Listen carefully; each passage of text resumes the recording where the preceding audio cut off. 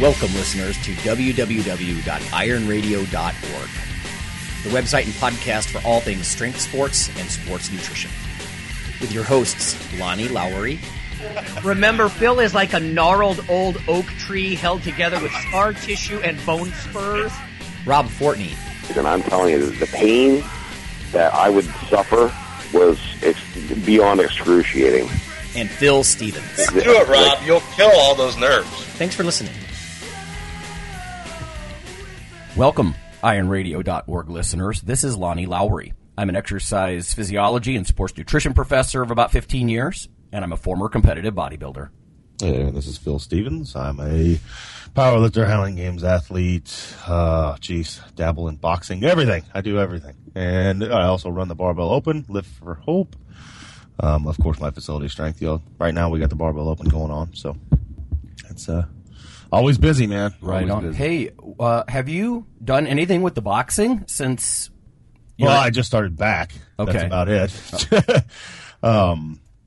Of course, I separated the hamstring from my body like 6 weeks before I was supposed to box, so that kind of stopped that in its tracks. And no, I've just got a couple sessions back in, and it feels pretty good. The only thing that like aggravates my hamstring at all is like stomping movements, something fast that. Right. Yeah. And I think at this point it's more mental than it is something actually physically could happen, I suppose. But it's getting past that and just getting some strength back and let me ask you this then. I mean, for guys that are power lifters, let's face it, strength athletes do such a huge variety of things for conditioning. Sleds and I guess you could yokes. I mean, whatever accessory stuff. There's lots of ways if you can drop the intensity. You can into out of the strength realm and into the cardio realm. Is boxing something that you would recommend to powerlifters just to be conditioned, or is this just a hobby? No, I actually like it now, and I think it's going to stay around. It's not boring conditioning. I like it because I'm learning a skill while I'm getting conditioned. It gives me it's something besides just pushing a sled or I hear you. So, I'm actually learning, okay, this round is 1, 2s, 3s, and you got to try and work that out, and every single time you address the bag, you're trying to do it right, and then you have like a 2-second break and you do it again. Right. And then of course the sparring, I mean, there's that in and of itself is like, it's a lot more taxing than one would think if you've never done it before. Right. Yep. 3 minutes of throwing your arms around and blocking other people's arms will tax the hell out of you. So, but yeah, I mean, I think it's great. It's a great way to get conditioned, in my opinion. I'm not able to jump rope because my doctor, I did it a few times and then I called my doctor to make sure it was okay. And he's like, I told you not to run. Why the hell would you think you could do jump rope? So I stopped that and I do like ladder work, keeping feet low to the ground, but moving them fast. Just trying to get footwork speed up and things like that. Right. So yeah, I can't do a lot of the usual things you'd see boxing people do, like hours upon hours of running and jumping rope, which I'm okay with. But, and as a heavyweight, yeah, probably not going to be running around that much anyways. So that's true. That's true. Yeah. But, just getting your conditioning up to be, I mean, honestly, like from my first sparring match to now, and I'm probably worse now again, just from the time off, like just being able to hold your hands up that long, wears the hell out of you. I hear you. I had to stop a few rounds in because it's like, I'm just getting punched in the face. I can't hold my freaking hands up anymore. No, right? So. Yeah. That's what you said about learning a skill in a progressive art. That's why I've always gravitated to martial arts. I mean, when I was younger, for 7 years, I did Taekwondo very competitively. And like you said, sparring, that really takes it out of you. Yeah. And later, with my son, we did Kendo for a couple of years, and that's just, if you're not familiar, listeners, with, the bamboo swords and or wooden ones. But just like with you drop your hands, you're going to get rocked in the head, Exactly. And so that'll teach you to keep your hands up. Yeah. And I know Corey Van Wyk, he's been on the show before. He's doing some Taekwondo. I like the idea of skill acquisition because maybe it's something when you're older, you think about it more. I don't know. Maybe there's a lot of young guys that think about this too. But, right, just pushing and dragging sleds and things like that, it seems like other than the physicality of it, kind of a waste of time. I mean, as far as like a skill acquisition kind of thing. I mean, yeah, sure, you get better at it, I guess.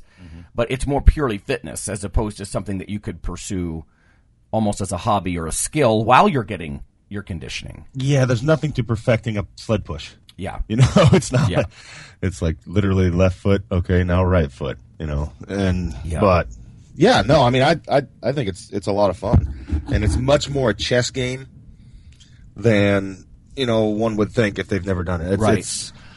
It's not a street fight, you know, and that's one of the things, you know, you learn is that basically you're facing an opponent within a confined rules, and you have to keep your head about you and not let, you know, you get a hot head and you're all of a sudden beat. No, exactly. I hear you're you. Doing stupid things, you drop your hands or whatever, and you know. That's a skill in itself. You know, like how can under maximal exertion can you still strategize?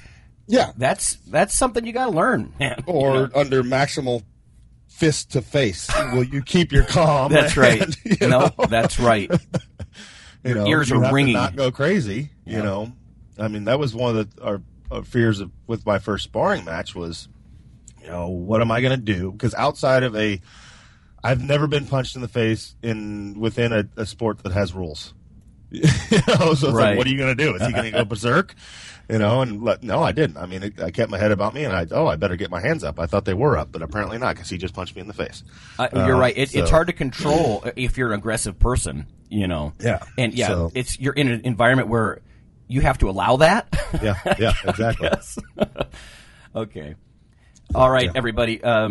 I've got one bit of science news, and actually fits one of the themes that we've been predicting. We're going to get a lot of attention, but, you know, it is what it is.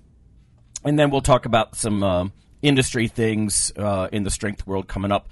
In the topic, Phil and I are going to talk about old principles and ideas that still work and some that no longer apply.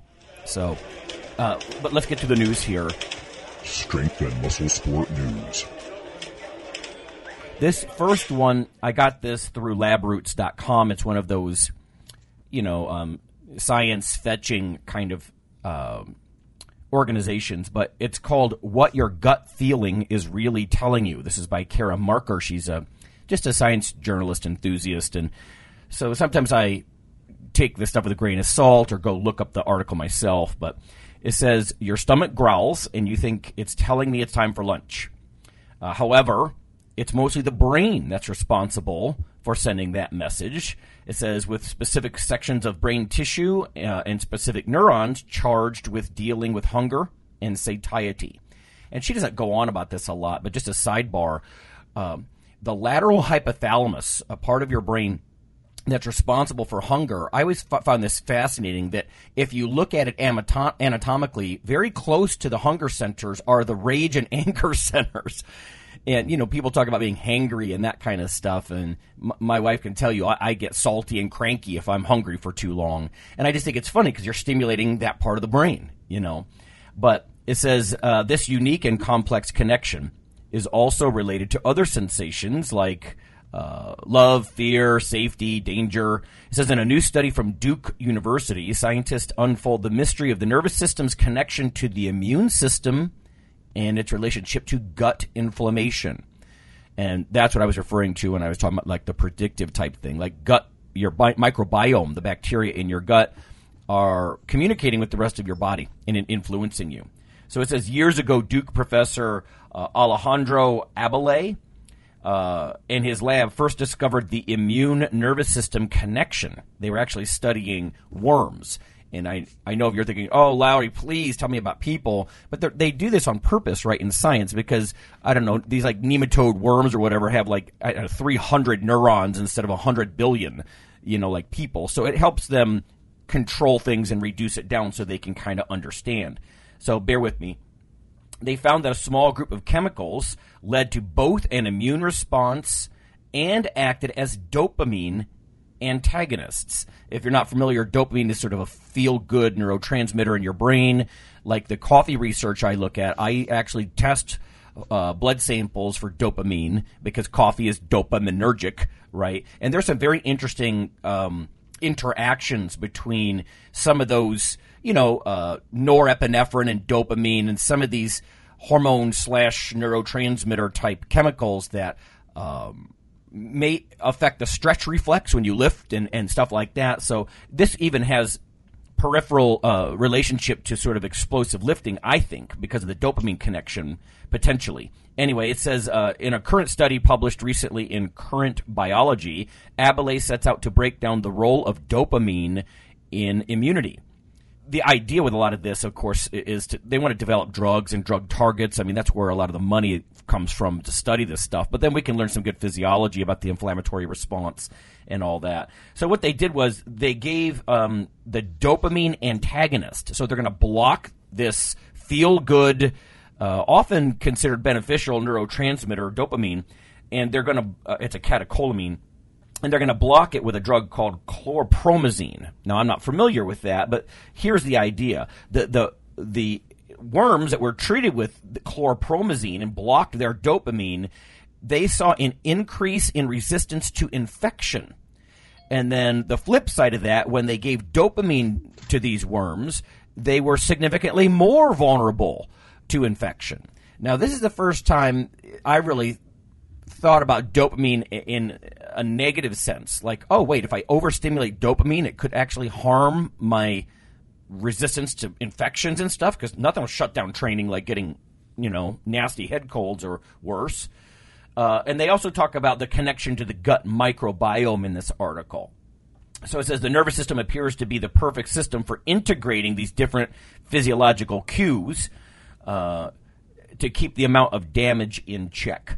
So, and again, it's just interesting to me that there are hormones that affect your immune system, and they're all also related to gut bacteria and how they communicate with the body. We've talked about that in past episodes as well. Hell, even testosterone. Guys that are taking testosterone, they respond differently to flu shots, for example, to immunizations. With the theory there being that testosterone apparently drives a lot of your physical resources toward reproduction instead of self-preservation and immunity. So anyway, so some interesting stuff in the news there, new studies about dopamine. And again, like I said, a lot of us, whether we know it or not, we're purposely stimulating our own dopamine with coffee and that sort of thing. And it's may actually have a immunosuppressive effect and be tangentially related to the gut. So it's just so hard to tease all this stuff apart. In the old days, it was easy. Like, we had a chapter in school about the immune system. Then we had a chapter in school about, the endocrine system and all of your hormones, and then one on muscles, and then one on the digestive system. But the idea that these things are interconnected, it brings a lot of truth to the, sort of the holistic idea. Like, the mind-body connection is real, right? That's the, endocrine immuno system, that kind of stuff. So this stuff is related. Anyway, that's all I have. That's the only thing of interest to me that came across my desk. A couple of things coming up in the industry and just Iron Radio news, I guess. I am going to continue to put Iron Radio audio on YouTube. If you want to do that, you could go to ironradio.org, and there's a link. It's probably the easiest way to do that. Podcasting is obviously our main thing, but like I said, if someone wants to listen to it through their Xbox or their Roku or something in their living room while they're having coffee before they go to the gym, or even an app on a phone like a YouTube app or something, it's just another channel. And I mean, I really don't know how they do it. I'd love to see the variety and the number of servers that Google and YouTube have for this kind of crap, but I can't believe that they stream so much stuff to so many people at essentially no cost. Normally, like, we pay a server to host our podcast, and YouTube doesn't even charge for that stuff. So it's kind of a no-brainer. I've been meaning to move toward YouTube a little. So if you're interested, you can just Google Iron Radio, all one word, not separate words, because it's going to pull up a bunch of nonsense about iron or about radios. So make it just do a YouTube search, and you can find us on YouTube now. What else? I just did an interview with Men's Fitness on protein mixing, and I don't want to spoil any of that. Rachel there is very cool, and occasionally I'll do some stuff with them. But if you're interested, you can look for that. It is true, a lot of companies will make claims about mixing different kinds of protein and some of the benefits, and there's some truths. Some things mix well together. Other things, you're mixing stuff, and I don't think for much net gain. And, what role does that play in inflammation and recovery and all that kind of stuff? A lot of confusion about protein out there. So, and then, Phil, you got the Barbell Open in full swing. Yeah, we got it. The Olympic lifting is done. So that finished last week, and then we started squat this week. We got a lot more people doing the powerlifting than the Olympic lifting, surprisingly, but I don't, it's all good. No matter what, we're just rolling with it. This is year one, so it's a building process. But no, it's going good at my gym. I know that a few of my guys crossed the 500-pound barrier for the first time, putting up their squats. One of my girls squatted last night 340 in just knee sleeves, no wraps. Ooh. So that was nice. Where her max in wraps was 355. So being able to hit 340 in sleeves is good. Yeah. I got a little 150-pound 16-year-old that squatted 365. So now on film, along. Yeah, it all has to be on film. Right. Yeah. So you have to film it, and basically what we're doing is you film it from the side so you can see depth, and then you film the weight on the bar, and then we immediately have to walk over and film body weight. So you kind of show everything in one unbroken piece of tape. Unbroken, right? Yeah. So, and next week after Sunday squats end, you still have time. Sunday night is when you have to have it in by, and you can still enter powerlifting until then. And then we roll into bench and then deadlift, and then from there we see where everybody stands and move on. So, how would one do this? Just with a phone? And the website they go to and all that, can you do that, just offer that real quick? Or yeah, that's all we do is just a phone. So basically you go barbellopen.com. You have to register and create a profile. First thing, there's just a little button that says register. That's free. You create a profile. That puts you in the database. And then from there, you have to sign up for the sport you want to do, or both of them. So you go to the powerlifting button or the weightlifting button, hit it, and then sign up. It's $20 to sign up. And then basically you come back and sign in your profile, and then you hit the enter lift button. Pick which lift you're entering, which right now the only one you can enter is squat. That's the only one we have active. So you'd enter squat, you put in your body weight, you put in the bar weight, and then you put the link to your video that you hosted on YouTube. So, I got you. I kept thinking, and I know you said this in weeks past, like, how do I get it off my phone onto your servers? But you're taking it out. You're making YouTube. I was just talking about how YouTube streams everything for free. Yeah, exactly. That's why we're using it. And It's great advertising because every lift pretty much says like 585 squat for the barbell open. So now it's all over YouTube. Right. Yeah, marketing too. Yeah. Yeah, exactly. So good stuff. We have all these people entering lifts for barbell open, and then then you just put the link, and then we're able to see it. So that'll help, I think, for next year, where like you're saying, like the first year, a lot of times it's like, let's get all the structures in place, maybe not dry run, but let's, you don't want, it would be, it might be a problem you would want to have, but if you have 1 million people the first time out, servers crash and exactly. And you run into things about maybe that you wouldn't have thought about until you run through it once. Yeah. There's been little things on the technical side we've had to, geek out and things like that. So it's all good. So the videos are good for the most part? They're not dark or too small or whatever? No, we gave pretty clear instructions too. So, there's an instruction list of here's what you're supposed to do to film them. Here's where we want you standing, blah, blah, blah, blah. I think this is great for guys that just lift. They lift with a small group of buddies and they don't feel like they're part of something bigger, and this would be your uplink to something bigger. Yeah, exactly. And, it automatically puts you in a leaderboard that you can follow. Of course, everybody was freaking out because they're like early in the week. They're like, man, I'm in first. Why are there only 3 people entered? I was like, and it's just explaining to them that basically you have all week to enter this. So like a lot of people in my gym, we will hit the lift on Monday. And then we won't submit the video because you can only submit once. Right. And we'll hold off and see how they feel like Saturday. And if they feel like they got more in them, we'll go again. And then we won't enter that lift until we've for sure. Basically, you have a whole week to put up your best lift, especially on the Olympic weightlifting side. That works, right? Yeah. That makes sense. So people are holding off till the last minute, and then Sunday, what you see is all these people dumping videos. So, and then that leaderboard's just changing like crazy. Because it'd be really hard to do like a 700-pound deadlift, and then 2 days later, I'm just going to do that again. Yeah, yeah, exactly.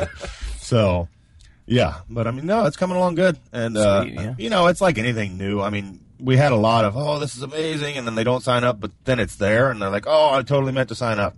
Yeah, right on. Well, it's too late. Right on. I'm glad. I'm really glad. One of the reasons I think Iron Radio works is that we're linked, and I've said this the other day because a lot of podcasts don't do this. Is the link to your quote unquote brick and mortar place is very helpful. Because you have projects and athletes to work with. This isn't an entirely electronic, nebulous online kind of thing. There's real people getting involved. Yeah. And stuff like that. Like you got to see my place now too. It's totally changed. We moved into the bigger side. It's I want to see it. It looks good. So, cool. Other than that, I don't know. We got lots of what America won. The gold medal or the medal drought is over in women's weightlifting. Sarah Robles won bronze. Right on. The Americans won. We have our first female gold medalist in wrestling ever. And I didn't know that. Yeah, she just won that yesterday. So cool. And then shot put. Ryan, I'm going to probably butcher his name, but Ryan Krauser beat the Olympic record, 73 feet 10 3/4 inches. To throw a freaking 16-pound ball. That's just that's a long way. Yeah. So and that's an Olympic record, but. Yeah, so it's been a fun Olympics. It's especially on the power sports side. Yeah, the Olympics are good for strength and power.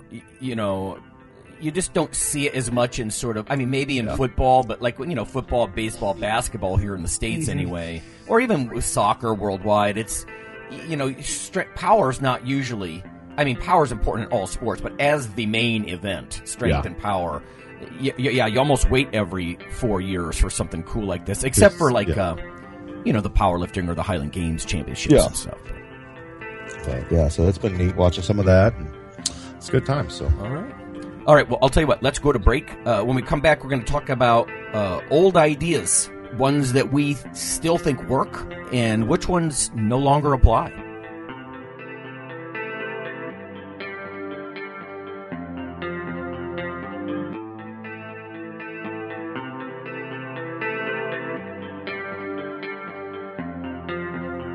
Hey listeners, this is Dr. Lonnie Lowry. If you've ever had anyone critique you on your protein intake as part of your weightlifting lifestyle, you poor meathead, all that extra protein is going to rot your kidneys or weaken your bones or dehydrate you or give you gout or who knows what. There is a book available. You could simply Google CRC Press and Lowry. And what I've done is reach out to experts all over the world and create a book, a single compendium that you can hold up and say, this is why I consume extra protein. This can be very valuable when you're being quote-unquote educated by various professionals on the topic. There's an enormous amount of literature in this book on the safety, the effectiveness, how protein works in cells, the history of protein and weight trainers, much more.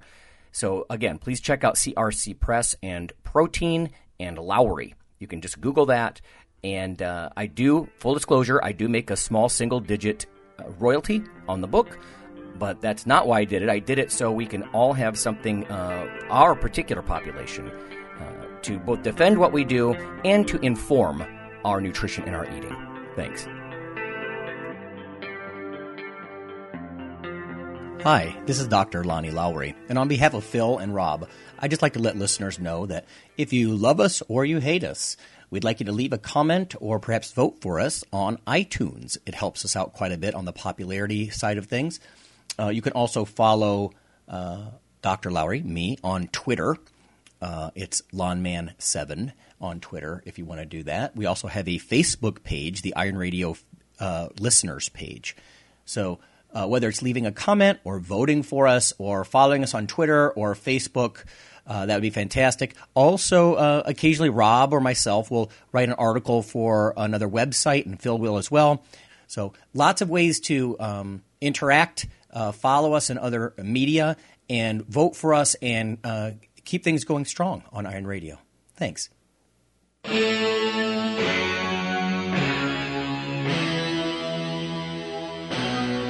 Like your weekly fix of Iron Radio? In addition to being a popular institute on iTunes, we are also on email. Simply go to www.ironradio.org and sign up for the voluntary email. You'll get a once-per-week email, no more, that's little more than the show notes and a link to the audio. So go for it.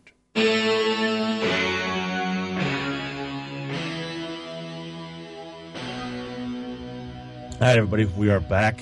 We're going to talk about the good and the bad. What, just training modalities or nutrition stuff that, we think work, and some that didn't pan out, that are kind of still out there. So yeah, and they are. Yeah, that's right. They are. And, I think about the Weider principles. Anybody who's old enough to read the old Muscle and Fitness and the Flex magazines, Joe Weider, he sort of just adopted, and now everybody does this. How many people remarket known concepts as their own? I've even made that concept about lots of what CrossFit does. But, the Joe Weider principles are a great example of that, like the muscle confusion principle, or the, there was dozens of them, and most of them were just textbook real principles that he just attached his name to for marketing the magazine, I guess. But, so what do you have? Man, I can tell you one that works that people always just often forget about because it's so simple, is just simple progressive overload. It's been around forever, but it works. I mean, especially early on. You do a weight that's not going to kill you, and then next week you add 5 pounds. And next week you add 5 pounds again. Over time, you're getting stronger.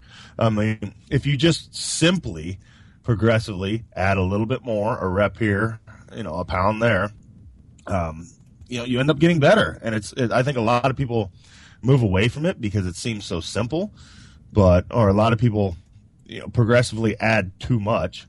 They're like, oh, I did 135 this week. That was super easy. So I'm going to jump to 175. They jump 40 pounds instead of jumping 5 pounds. And the whole idea is that you don't start off at a load that kills you, but by the time you get to a load that would have killed you, you're now stronger. So it's not a load that, if you're able to keep it throttled back a little bit and progressively get higher, by the time you get to that load that would have crushed you, you're now stronger. So I think that's where a lot of people mess it up. Yeah, I think across the like a macro cycle of, like, let's say a year, even if you periodize, I mean, nobody's saying endless linear periodization, especially like you were saying, if at the same pace, like 5 pounds every week, I'm just going to do it. Yes. But you're right. People get so into the undulating periodization and deloads and all this stuff, is at the end of that year, you should really be lifting, a lot more. Frankly, you've had a year, unless you're really advanced, then you might go a whole year and only have 10 pounds added to your major lift or something. But I think about that story of Milo. This is a Greek tale, I think, thousands of years old. He carried the calf, I don't know where, to work every day or something. And I'll have to go look this up. People might correct me. And as the calf grew, he really didn't notice it because it added a few ounces every day, and by the time the end of the story, he's carrying a full-grown bull back and forth. That's progressive overload, and that's thousands of years old, That's a good one. You're right. I think people forget that. It's it's really the crux of everything we do. Yeah. It really is at the base. You're adding, and then the thing is over time, it can be a little different. You can add a pound, you can add a rep, you can add a set. You can, there's many ways to play with it. To overload, where you're still, just very in a small incremental fashion overload. So yeah, we did a whole episode a while back on all the ways to overload. Right? There's tons of ways to overload. You can overload frequency. Go more days a week, and overload volume. The classic one, of course, though, is overload intensity. Put more weight on the bar. You know. So when it comes to things that work, I think a lot of the old stuff that I would read in old muscle magazines or even before, and Bill Pearl has a great book about the history of resistance training and bodybuilding and stuff. It's one of my prized possessions. I have a signed copy from Bill.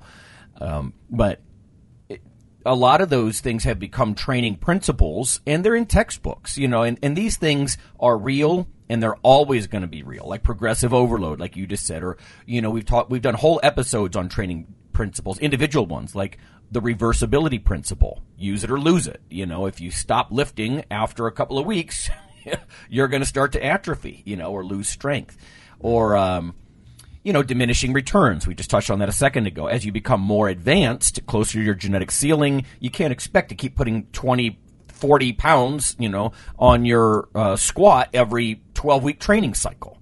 That kind of stuff. There's diminishing return. So there's lots of, I think, those types of things that have become textbook principles, and they're just sort of truths, right? Hence principles.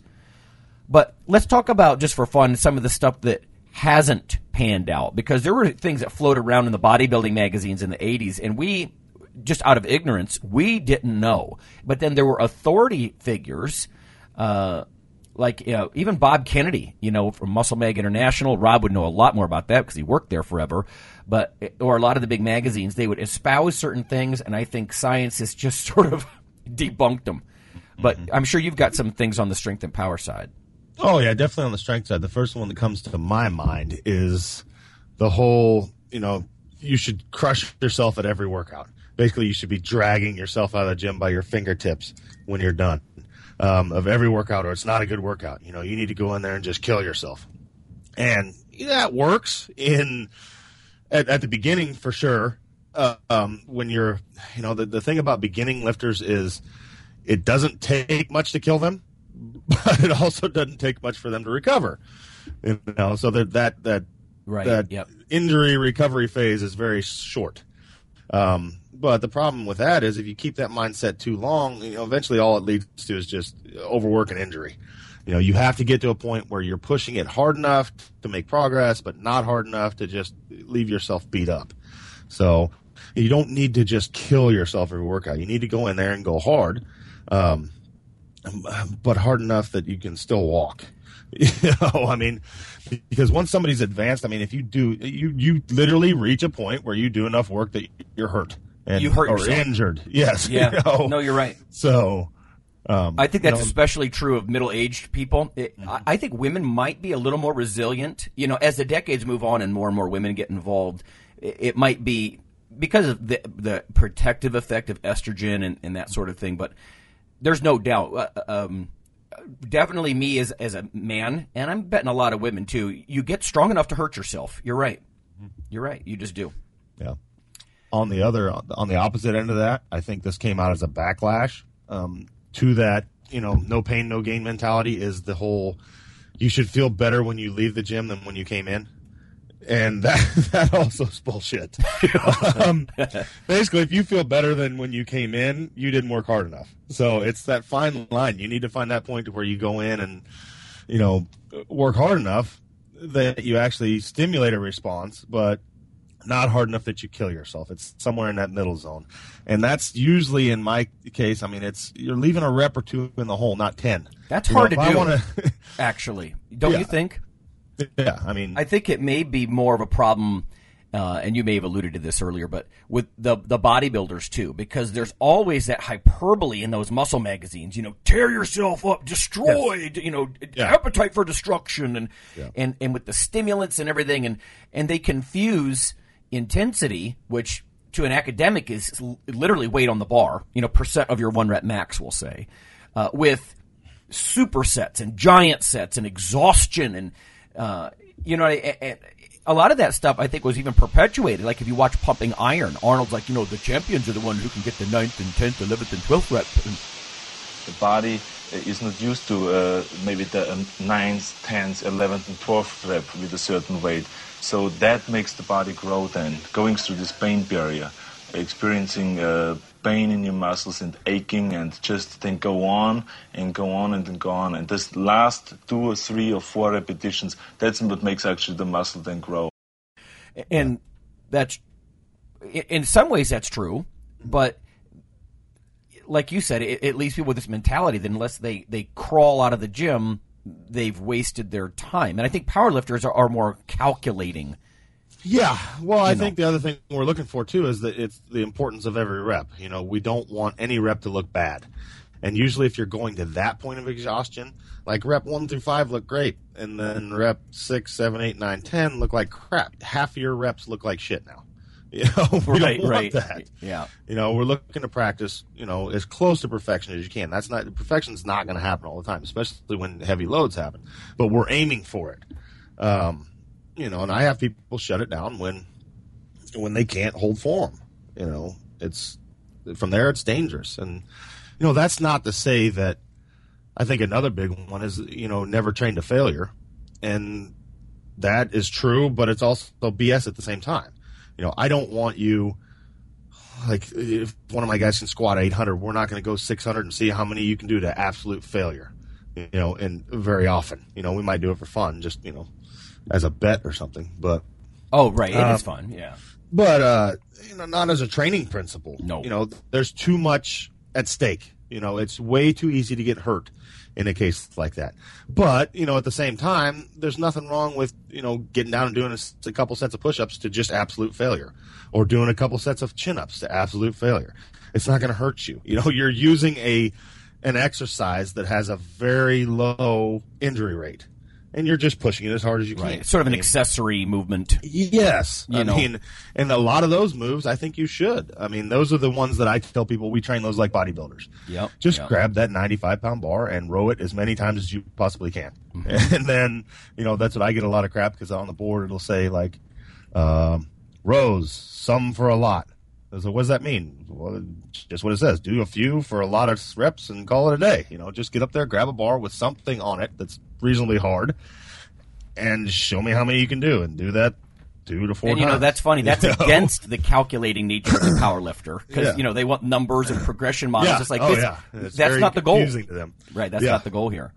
It's like just do some work. Yeah. Do some hard work and call it a day. That's all we're looking for on those. Now, on your competitive moves and things like that we're actually looking to progressively get better on, we have exact calculated numbers. I want you hitting these for this many sets for this many reps, and they all need to look good.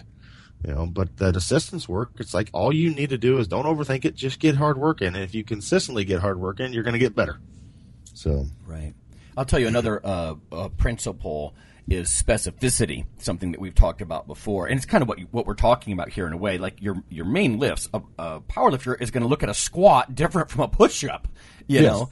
And so, but you got to balance a lot of these things too. Like if there's too much specificity, and I know there are some people who just really like to focus on the main lifts and they don't do as much accessory work. Some people are all about tons of, speed work and accessory movements and that kind of stuff. But at least from my perspective, I think there's got to be a balance there. Too much specificity, you can end up with overuse injuries and that kind of stuff, diminishing returns, burnout. But if there's too much variety, let's face it, what do powerlifters do? You do 3 lifts, when it comes right down to it. And if you're futzing around with push-ups and sleds and reverse hypers and all this other stuff all day, and you never squat or deadlift or bench, I think you're screwed. You know? So I think some of these principles they're two sides of the same coin, like specificity and variety, don't you think? No, I agree 100%. There's time for both. And, we kind of make that time depending on when your meet is. It's especially as you get, honestly, I think your more advanced lifters need a little more variety at times, when they're away from a meet. But honestly, you get in those last 4 to 8 weeks towards a meet, what do you need to be doing? You need to be squatting, deadlifting, benching. That's what we're here to do. So we need to get really good at those. In the off season, if you will, there's some unilateral work and some more of this work, and you're filling in the gaps because your hips will start to hurt. You'll get locked up. good overuse injuries. It's good to, work your system in a little different way to give it a break from that. Yeah. Yeah. I think some of the guys that are big proponents of the minimal variety, and this may not always be the case, and again, people can write in, go to ironradio.org and send me a nasty email, but would be some of the guys with huge joints. They got hands like catcher's mitts, and I just think they can their skeleton can take that level of punishment, where I think if someone's a little more ectomorphic, a little thinner, more angular, it's going to be harder for them sometimes, you know what I mean, to keep coming back to the heavy barbell squat every freaking session. They're just not robustly built enough. So you talk about time of the year, but how do you address that? Like differences in what people can take, like the whole adaptation syndrome and stuff like that. Do you just try to say everybody's still going to stick to basically the same model, or do you take into account body shape or size differences, or how does that work? Definitely. I mean, honestly, the most I see is where they're at is usually the difference. It's not so much how they're built. It's where they're at in their training. Advanced training versus status. not advanced. Like if I have a beginning person who's never done this stuff and they say they want to be a powerlifter, literally we're going to spend 90% of our time squatting, benching, and deadlifting. Yeah. Because they just suck, and they need to get good at those before we add variety. By adding variety, our learning curve time is increasing because they just need more time doing those until they can do those very proficiently. So it's just or same thing with Olympic weightlifting. I mean, some of my weightlifters get bored because literally all they do is snatch and clean and jerk, snatch and clean and jerk, snatch and clean and jerk. Well, I don't need you doing a bunch of other stuff until we can snatch and clean and jerk correctly. Yeah. So we're going to work technique, skill. technique. Mm-hmm.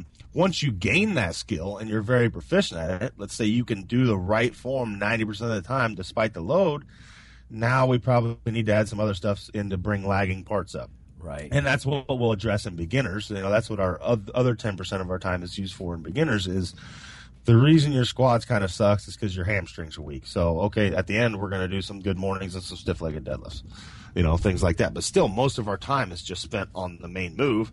But then as they get advanced, I can't have somebody that squats 900 pounds do, 70% of 900 is, 630 pounds. Okay, you're doing 45 reps. No, I'm not. No, that shit breaks down. That breaks right down.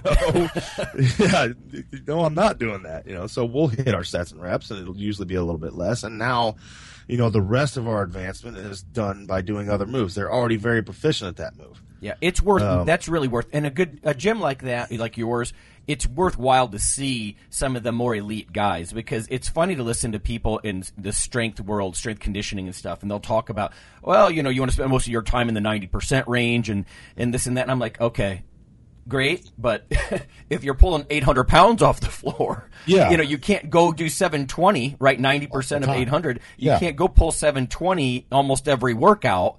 Yes. It's that shit breaks down. I'm sorry. Yes. And the only problems you run into in a place like mine is that a lot of times you'll see the beginning people in there, well, I want to do what he's doing. Well, okay. 10 years from now you can, and it's making them realize you're not there. You're doing what he was 10 years ago. Give it time.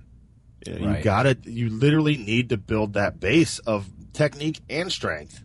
Yeah. Well, let me offer a couple more things. One is, when I mentioned body shape and that sort of thing, in bodybuilding, that's part of my personal experience. Like if Fortress and I were about to start a 12-week balls to the wall, fairly heavy squat program, after about 8 weeks, my joints are hurting. Mm-hmm. Even if I'm even close to the loads that he's using, I almost have to go like a little bit briefer on the training. Like I'm not going to go 12 to 16 weeks in a training cycle. I'm going to fall apart. And I don't think Fortress would. Like I've joked before, but he's built like a refrigerator. He's as wide as he is deep as he is tall. And he's like a cube, and he's so robust with that kind of stuff. And I think it's because his joints are big, his skeleton is big. And I think there's something to be said for, simply a bigger skeleton bearing some of that load. I guess, for sure. But. For sure. And I think, like you said, too, I find a lot of my women can handle more volume than a lot of the guys can at any given strength level. Yeah.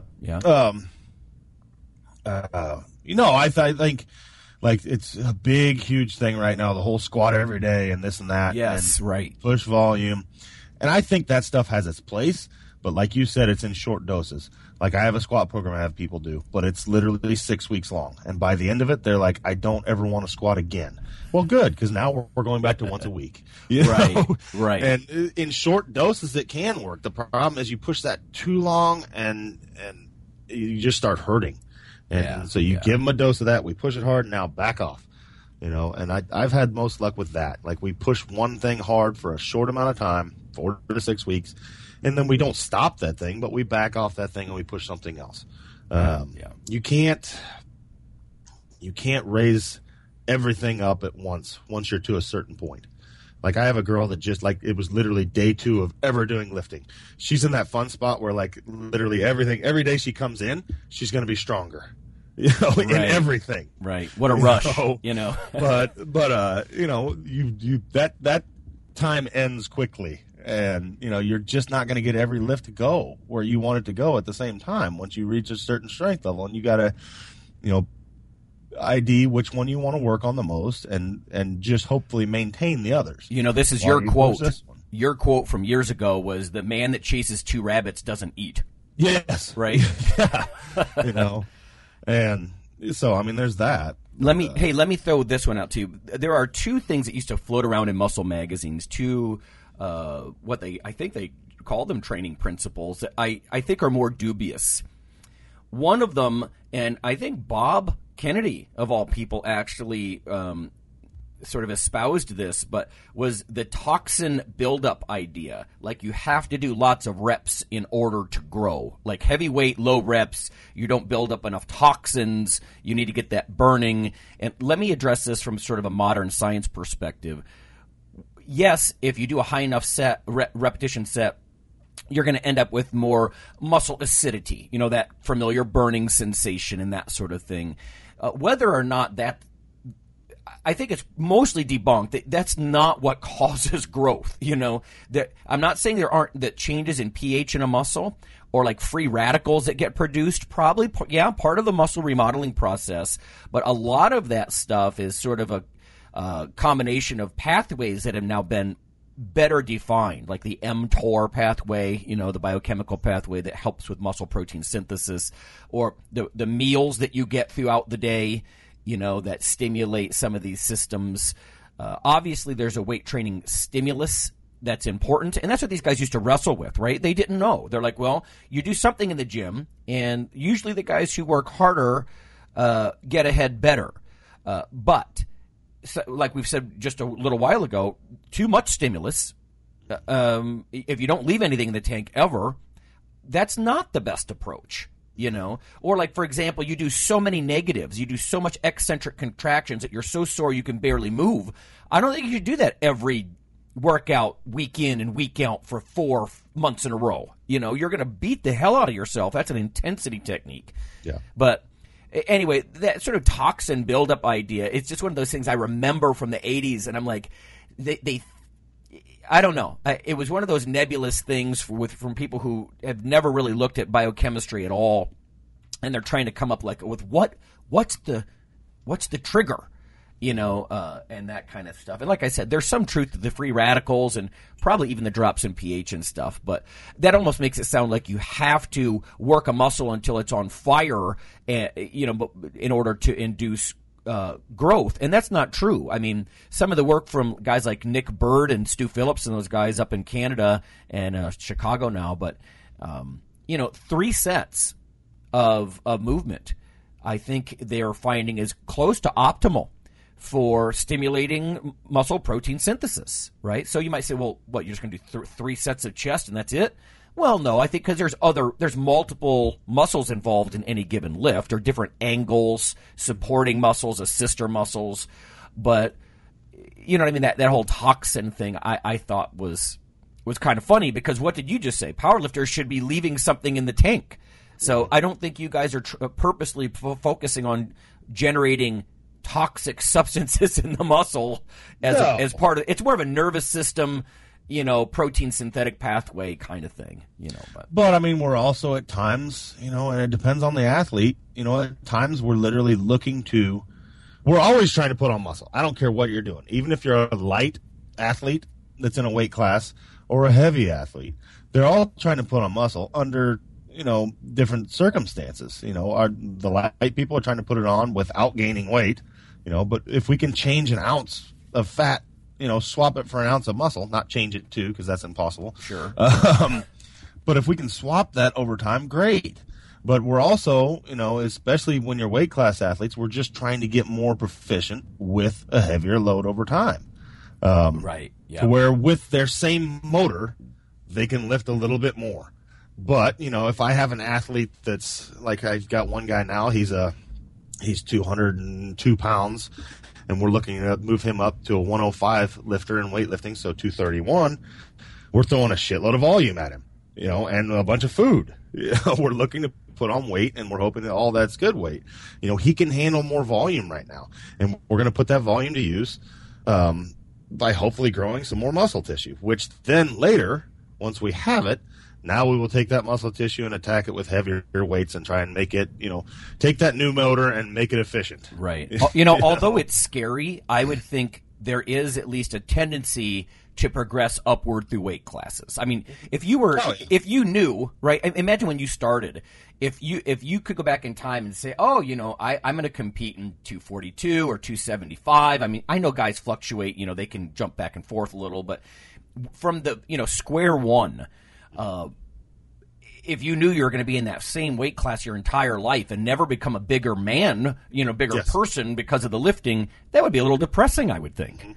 I would think. But when I started getting serious about lifting, I was 165 pounds. I had dropped down from 3-something, a big fluffy 3-something, but my first goal, I lost weight. Now I got into lifting. I was 165 pounds. I am today 100 pounds heavier than that. Right. But I'm a different 100 pounds, and I've done, I began lifting in competition. I was 208 pounds. And then slowly over the years, now I'm 220. Now I'm 242. Now I'm 275. I slowly went up weight classes as I peaked out. And, I hit the longest one that I stayed in, and I stayed too long, I think, was 242 class. I fought to stay there, and my strength stagnated. And everybody's different than that. I know some lifters can stay light and keep making progress, but other body types and people just, their best way to move up and get stronger, even pound for pound, is gain some body weight. Yeah.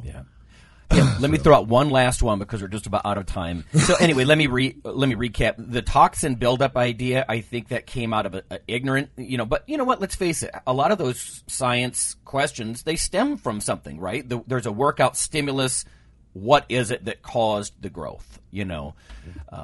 As opposed to now that we know a little bit more about how, what the relationship is between mechanical tension and getting the nucleus in a cell to send out a message, for more actin and myosin or whatever. But not completely bogus either. Again, free radical generation and stuff. It's probably still part of that process. Now, what about pre-exhaust? What are your thoughts about this? Because this was over-espoused, in my opinion, back in the 80s. There's lots of different. There's actually a couple different ways to even define this. But do you ever have someone pre-exhaust either a muscle in, the idea here would be either do some type of almost accessory type movement to make a muscle very tired so it forces the other muscles in the lift to take up more of the load. Let's say pre-exhaust your chest so your benching does more for your triceps. But there's other ways to define this too. But do you see any role in this kind of thing? No, I think it's changed some. I think there's some, I would never have anybody do a crap load of leg extensions, wear their quads out so their freaking hamstrings work more. Exactly. Yeah, that's stupid. Yeah, But at the same time, we might do, especially glute work and things like that. More, I would call it activation, not exhaustion. Okay. Do a couple sets of something to get this muscle group awake. And I guess it's more of a warm up than it is an exhaustion. Let's get your glutes warmed up. Let's get your quads. Let's get everything warmed up, the ones we want firing, and now let's do the big move type of thing. Okay. But not to exhaustion, so where something else takes over. That's just, in the people I work with and the way I train people, that's just dangerous. Right. There's the related idea, and again, because I think some of these concepts, these old concepts got bastardized because it wasn't really systematically written down and published and progressed, like in the literature kind of thing. But some people would pre-exhaust, like let's say they'd pre-exhaust their pecs, thinking that when they went to bench press, now their pecs would have to work that much harder and activate more motor units and grow even more. And I'm like, well, wait, that's the opposite of what some other people are doing this for, which is to exhaust the pecs. Now they're out of the loop, and their triceps or their deltoids are taking more of it. So there was even confusion over some of that. And anyway, that was one of the old school principles I remember reading about as a kid that I would never do. I've done very little of that kind of stuff. Well, I got one last one that is very prevalent right now, and it's do more work over a given time frame. Okay. Which is both good and bad. Mm-hmm. It's gotten very popular with the CrossFit community. Basically, here's your work, here's a set of time. Let's AMRAP this thing and see how much you can do. It's great to a point. Like if we set a couple exercises and say, okay, now while keeping form, we're going to try and do these exercises and see how much we can do. And next time we will try and increase that a little bit, with the caveat that your form has to stay good. If you're doing that, great. Right. The problem arises when you're going to reach a point where the only way to get better is that you lose technique and you do it in shed form and try and rush through reps. Which that's happens. Not improvement. Right. Yes, that's not improvement. That's just doing more crap in a given amount of time and risking injury. Bouncing and twitching, like an idiot. Yes.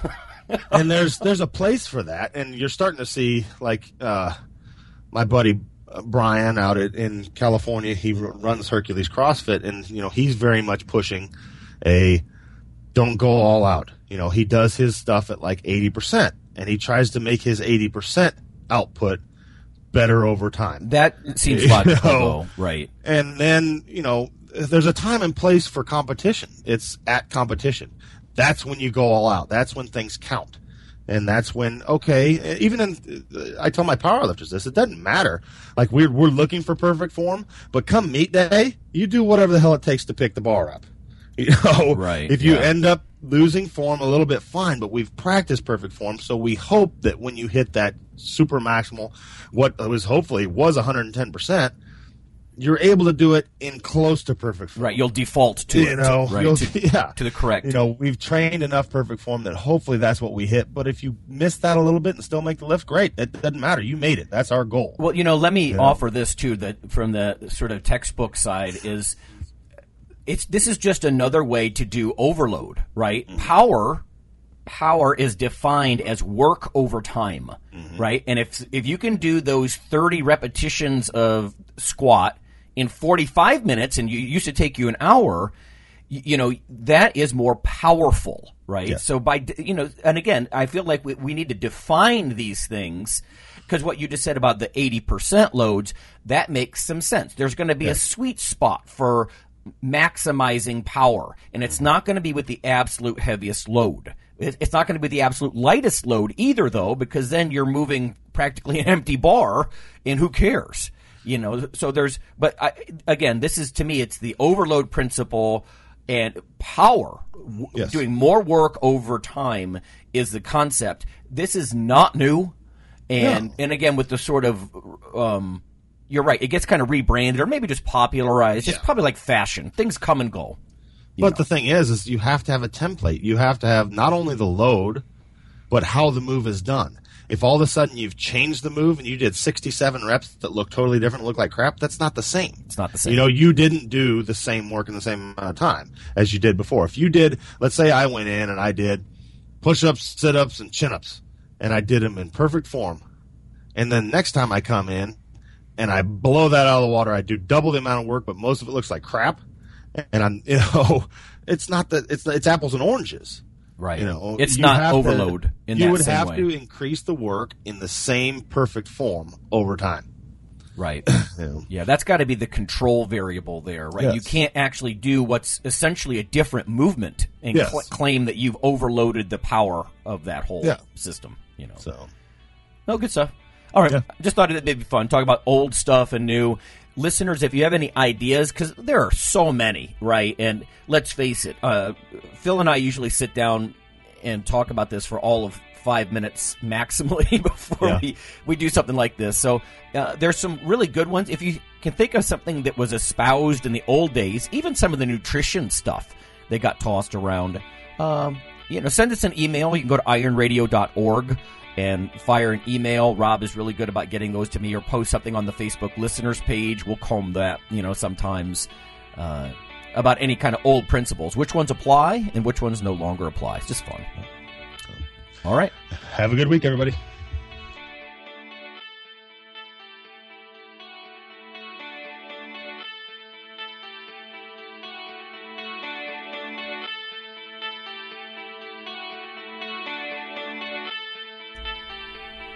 Hey listeners, have you seen the store at ironradio.org?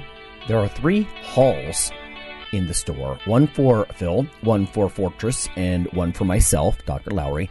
And they're thematic. So you can go into our Halls of Iron store and choose based on your goal.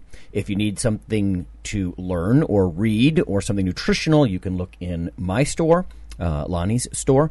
If you want something about injury prevention or competition, then take a look at Phil's Hall of Iron. And if you want something about motivation or daily training, Fortress's Hall has what you're looking for. There are some fun, heroic descriptors as you browse through the stores. We try to make it a little more fun than the average boring online store. And whether you're a novice lifter or someone more experienced, you can take heart that you're not wasting your time. The things that we put in each Hall of Iron are actually based on our own recommendations. Protein powders that we know to be good, knee sleeves, wraps of some kind, things that Fortress uses in his own training. The stuff you see, is good. This way you don't waste time. So check out the Iron Radio store at ironradio.org and let us know what you think on the forums. And certainly you can request products and we will screen them before they go in. So thanks for listening. Iron Radio is accepting donations. If you like what we do, the professors, the scientists, the bodybuilding show promoters, the athletes themselves in powerlifting and bodybuilding, please consider making a donation or maybe buying something from the ironradio.org store. We also are accepting supporting members. So for $4 a month, which is frankly less than the bank sneaks out of your account in fees, you can step up and support a form of sort of public radio for the bodybuilding and powerlifting and strength community. The Iron Radio podcast and all of the audio on ironradio.org is for informational purposes only. If you're interested in starting a diet or exercise program, it's important to check with your physician. Also seek the help of registered dietitians, athletic trainers, and qualified exercise physiologists in order to make the progress that you need.